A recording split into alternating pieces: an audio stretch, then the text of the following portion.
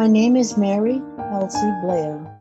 I was born in Ovid, Colorado, and grew up in Sterling, Colorado. I had 5 older brothers. I am the baby, only girl, and the only living sibling left. I was a single parent of 4, 1 boy and 3 girls. There is a 9.5-year age difference between my boy and first girl. I worked full-time in various places of employment, including as a paraprofessional for many years. I was also a receptionist. I have worked with children and elderly most of my life. I am a 2-time retiree. I have faced many challenges, including the loss of my youngest daughter, who passed at 34 years old. I know through adversity, prayer, and positively, a person can get through anything. By the grace of God, I survived a heart attack April 2nd, 2021. I ended up having a stent April 3rd of 2021 and double bypass done April 6th, 2021. I am here for a reason. My chapter in this book is Finding Peace. This is a story about my daughter Tina, who taught me the greatest miracle in life, love. Tina Louise Blea was born September 9th, 1975, in Sterling, Colorado. She was the youngest of her family. She had 1 older brother and 2 older sisters. Tina and I had a strong bond because I ended up hemorrhaging later after she was born. I was hospitalized and given several blood transfusions. We had a special bond from the beginning of her life. My son asked me if he could name Tina. I told him that he could. Tina Louise was the name he chose. He named her after the famous actress Ginger from Gilligan's Island. Tina was an incredible human being. She was so loving, caring, funny, serious, compassionate, and so much more. Tina's school days were challenging. She had some trouble with classes. However, she was exceptional in extracurricular activities. She played pool with her sister Lena, and they ended up receiving trophies from tournaments they played in. She also had a passion for chess. She, at the time, was the only girl playing. She won many tournaments and was proud of herself, as was I. She wanted to be a police officer when she grew up. She was a part of the explorers at the Lupton Police Department, where she was able to go on rides and experience what actual police officers experience firsthand. Tina endured a lot through her short time on Earth. She had an episode of Bell's palsy while in high school, but that didn't stop her from being herself. She graduated from Fort Lupton High School of 1994. People bragged about our graduation parties and how good the food was. The biggest challenge Tina faced was when she became ill from her liver. In 2000, Tina became ill. I took her to several doctors until a diagnosis was found. It was determined that she had cirrhosis of the liver. People hear cirrhosis and think drinker. Tina was a social drinker, but not an alcoholic. Doctors thought the cirrhosis was caused by excessive medication use of Tylenol or a tattoo she had on her ankle. She called me one day saying that she wasn't feeling well. I went to see her and noticed she was jaundiced. Upon several doctor visits and testing, Tina was hospitalized. Over the years, while she was in the hospital, I stayed with her. I slept on a chair in her room. I showered the next day, then went to work. I went home to check on my other daughters, then headed directly to the hospital. I did this many, many times. In September of 2005, Tina's condition became grave. Her liver was failing, and she wasn't in the top 10 on the recipient list for a liver. Plus, she was overweight. She barely made it to Christmas of 2005. Finally, a call January 2006 came in that a liver was available. She had just a few hours to get to the University Hospital in Denver to receive her new liver. Extremely weak, she was able to undergo a liver transplant. She was in surgery for hours. Finally, the doctor came and let her family know that the surgery was a success and she would need time to recover. Everyone was so excited. Tina got a second chance at life and was going to be able to live again. Tina was in the hospital for some time. With her new life came many changes. She would be on many medications for rejection. She ended up losing quite a bit of weight and felt good. Until January of 2007, a year to the transplant date, she began getting sick again. She was in and out of the hospital several times.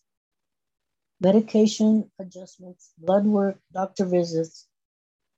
At the time, Colorado was the only donor registry list. Because she was deathly ill at this point, they expanded it to several other states. Each day was a miracle that she was still here with us. A call finally came on Saturday, October of 2007, that a liver was available and to get to the hospital as soon as possible. The liver was coming from Missouri. She was in surgery by that afternoon. One stipulation to getting her liver was to have a gastric bypass or lap band after being transplanted. Tina opted for a lap band because she wouldn't have made it off the operating table undergoing a gastric bypass. Surgery was a success. She lost weight after her transplant and began enjoying her life, enjoying her third chance at life. In August of 2010, Tina ended up in the hospital as she was retaining fluid. More hospital and doctor visits consumed much of the 2020 year. April 1st, 2011, Tina was in the hospital again. She had been there for several weeks. April 1st, 2011, Tina called a family meeting at the hospital. The doctor, nurse, caseworker, and a few others were there along with her family. Tina was given some bad news. She was in acute liver failure and a third transplant wasn't an option. She then decided that she would enter into palliative care. The doctor gave her days to 2 months to live. Her family was completely devastated. Anna, Tina's big sister, and Len, her second older sister, stayed most of the evening with her in her hospital room. She planned her funeral with them, shared memories, made videos. Sister time. This was exceptionally special because no one knew how much more time Tina would have been on this earth. Lena ended up going home and Anna stayed the night because she was going to take Tina home in the morning. By morning, Tina had decided to enter hospice versus palliative care. She was a somewhat private person, so many people didn't know she was in hospice care. Her take on hospice is people have you dead and buried before you even die. Bitter, sweet. Her family and her few friends were able to enjoy her last few months with her. She was even well enough to make one last trip to her favorite place in the mountains, Black Hawk, Colorado. She lived her life to its fullest. She was such a caring, giving, loving person. She made friends with anyone and everyone. She got to spend her last Mother's Day with her family. I made all of her favorite dishes, chicken mole, rice, mashed potatoes, and dessert. Her family was able to enjoy and make memories. Her condition began getting worse. Hospice is for end-of-life care. They help make you comfortable. Tina had stopped all of her medications, rejection meds, toxin meds, anything that prolonged life. We were able to spend quality time with Tina, apologizing, telling her we would miss her. Each of us got to spend time with her in private. We talked, we laughed, we cried. On June 6, 2011, Tina was slightly responsive. Anna had gone to stay with her while her roommate went grocery shopping. The morning of June 7, 2011, Tina's roommate called me and said that Tina had a bad night. I got ready and then Anna and I headed to their apartment. Tina was slightly incoherent. Hospice was called and a bed was brought to Tina's apartment. She was transferred from her bed in her bedroom to the hospital bed in the living room of her apartment. Tina never spoke again. She fell asleep, never to awaken. Family members were by her side day and night. Tina's roommate had nursing experience, so she and Anna took care of her, bathing her, turning her, dressing her, making her presentable. Those who knew Tina know that we always took great pride in herself.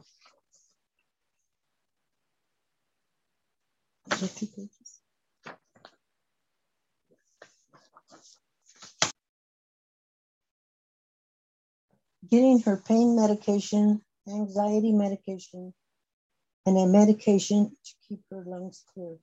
Round the clock, we sat by her bed. Family and friends brought us food. We shared stories, cried, laughed, sat silent, you name it, anything to make our time with her memorable. Family and friends came to visit and spent time with Tina with her. Days later, the priest came to give Tina her last rites. We all prayed. Tina's roommate's daughter came in that afternoon after the ceremony crying.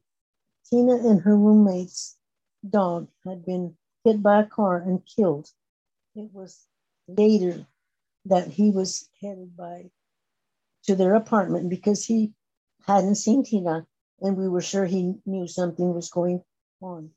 Tina had phoned another priest from another church where she wanted her funeral services.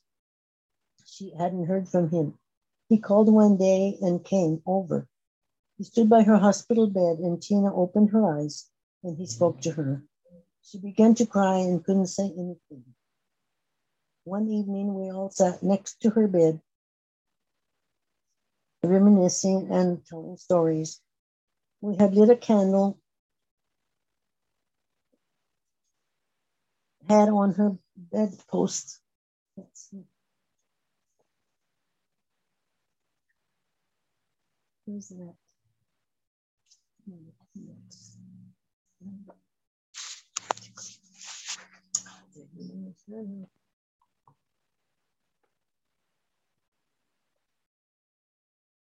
We had lit a candle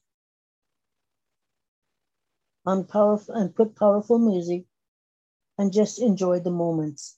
Pretty soon, the curtains in the bed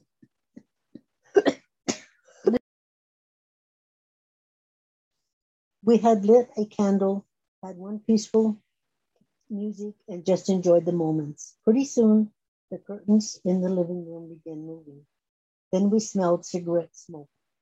Then I heard a dog bark. This happened in the late evening, early morning. We then took shifts in taking care of Tina. There were 4 of us. Anna and I had the night shift because Anna hardly slept. Len and Tina's roommate had the day shift. The medications were given one every hour, one every 2 hours, and another every 3 hours.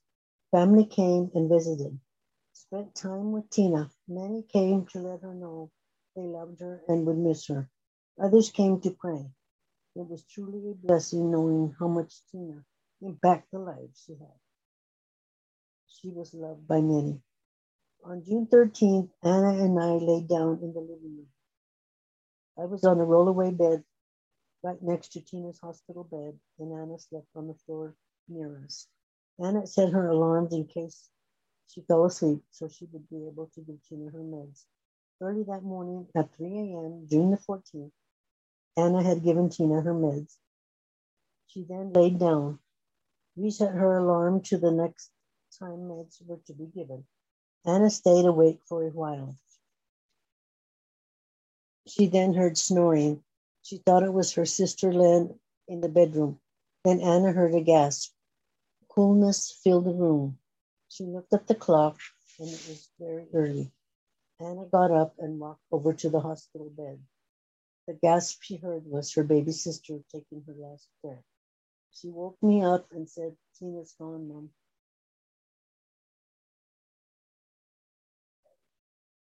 I said, no, she isn't. Check her stomach. Check her stomach. Is it moving up and down? She then said, no, Mom, she's gone. We then woke Lynn and Tina's roommate to let them know that Tina had passed. We then called hospice so someone would come out to help us proceed with the next steps. Anna looked at Tina and said, look, Tina has a smile on her face. We all looked at her. We were sad, but we knew she was no longer in pain or suffering. When the hospice worker arrived, they called the funeral home.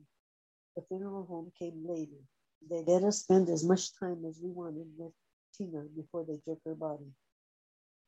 Tina endured much in the short time she was alive. She overcame many trials and tribulations. She had many friends because she loved everyone. Even if someone did her wrong, she loved them.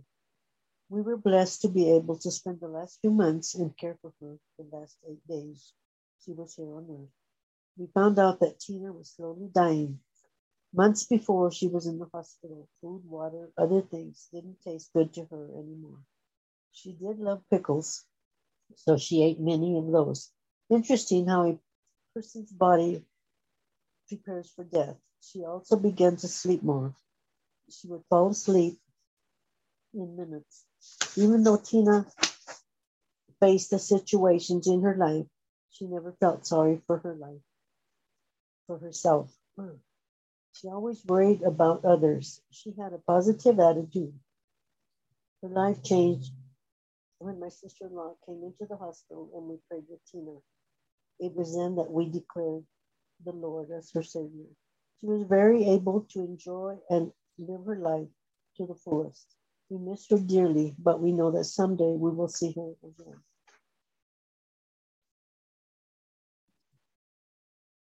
We were given the opportunity that many people don't get. We knew Janet wasn't going to live long.